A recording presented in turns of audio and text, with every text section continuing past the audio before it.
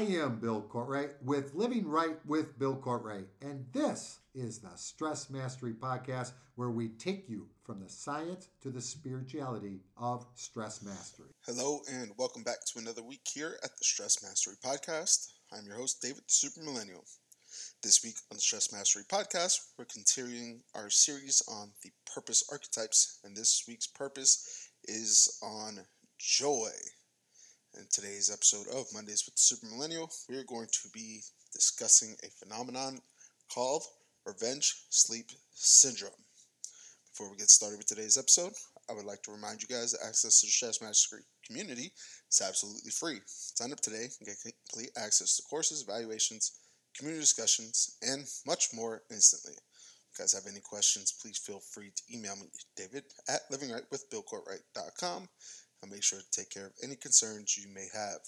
Simply go to www.stressmasterycommunity.com or use the links right below. I hope to see you guys in the community very, very soon.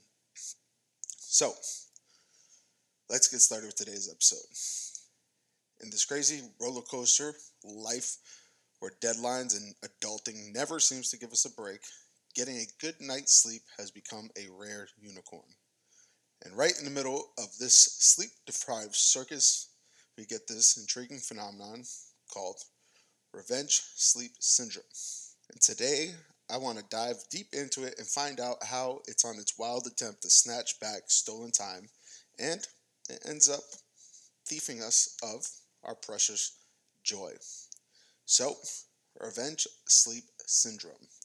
The name alone sounds like a title of a late-night movie show or some type of horror movie. It's basically a fancy term for a sleep pattern where people feel like they're being robbed of their daytime freedom, so they decide to take back control at night.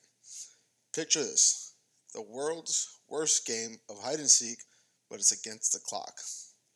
And the revenge part, it's like telling daytime, hey, you've been stealing my time and I'm going to take it back, only at night. But, and here's the kicker, this rebellious move ends up turning into a cycle that sneakily wipes away the joy we all desperately try to hold on to throughout the day. Now, let's talk about what happens when revenge sleep syndrome kicks in. It's not just a battle between you and the Sandman, it's a full-on heist for your joy. First, physical and mental decline. Imagine this: your body and your mind tag teaming against you. That's what consistent sleep deprivation does. What started as a rebellion becomes a sneaky joy of thief, replacing your usual peppy self with a grumpy, tired, stressed out version that's, let's be real, not much fun to be around. Number 2, remember those times where you were searching for your keys for the 100th time? Well, blame it on the foggy aftermath of sleep deprivation. The joy of clear thinking becomes a casualty, and you're left feeling like you're navigating a mental maze with no exit sign to be seen. 3, strain on relationships. Ever snapped at somebody you cared about for no apparent reason? That's the joy of relationships taking a hit. Your emotional connections become a fragile game of Jenga tower. One sleep-deprived move away from a full-on collapse. Number 4, decreased productivity. Now, the irony here is too good. The very act of trying to reclaim stolen time ends up stealing your productivity. It's like a magic trick, but instead of pulling a rabbit out the hat, you're pulling exhaustion out of an all-nighter. So, what can we do to break this cycle? Enough is enough with the doom and gloom of sleep. Let's talk about breaking free from this sneaky revenge sleep syndrome. It's time for a sleep rebellion. Setting a chill sleep routine, saying no to unnecessary commitments, and giving yourself a break are the secret weapons here. It's not just about grabbing back stolen time. It's about taking back your right to joy. Revenge sleep syndrome might sound like a rebellious superhero origin story, but in reality, it's more like an undercover joy thief. Recognizing the importance of sleep and taking a laid-back approach to breaking free from this cycle creating a very healthy nightly routine, setting up the environment for you to have the best sleep is seriously, it's a journey. And this journey is towards reclaiming stolen time.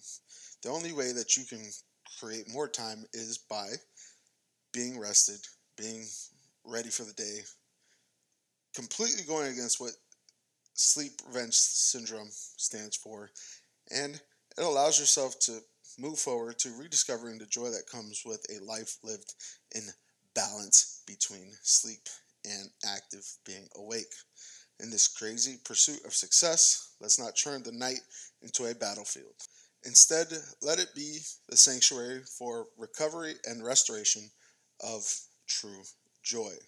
A joy that laughs in the face of revenge and lights up the waking hours with pure, unfiltered happiness.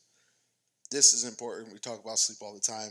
It is absolutely crucial for you to understand how to sleep well. And saying that you don't sleep well is not an excuse. That used to be my excuse. I just don't sleep well, or I'm a nighttime person.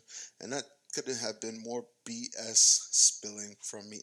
I realized that I don't sleep well because I did not put an effort to sleep well.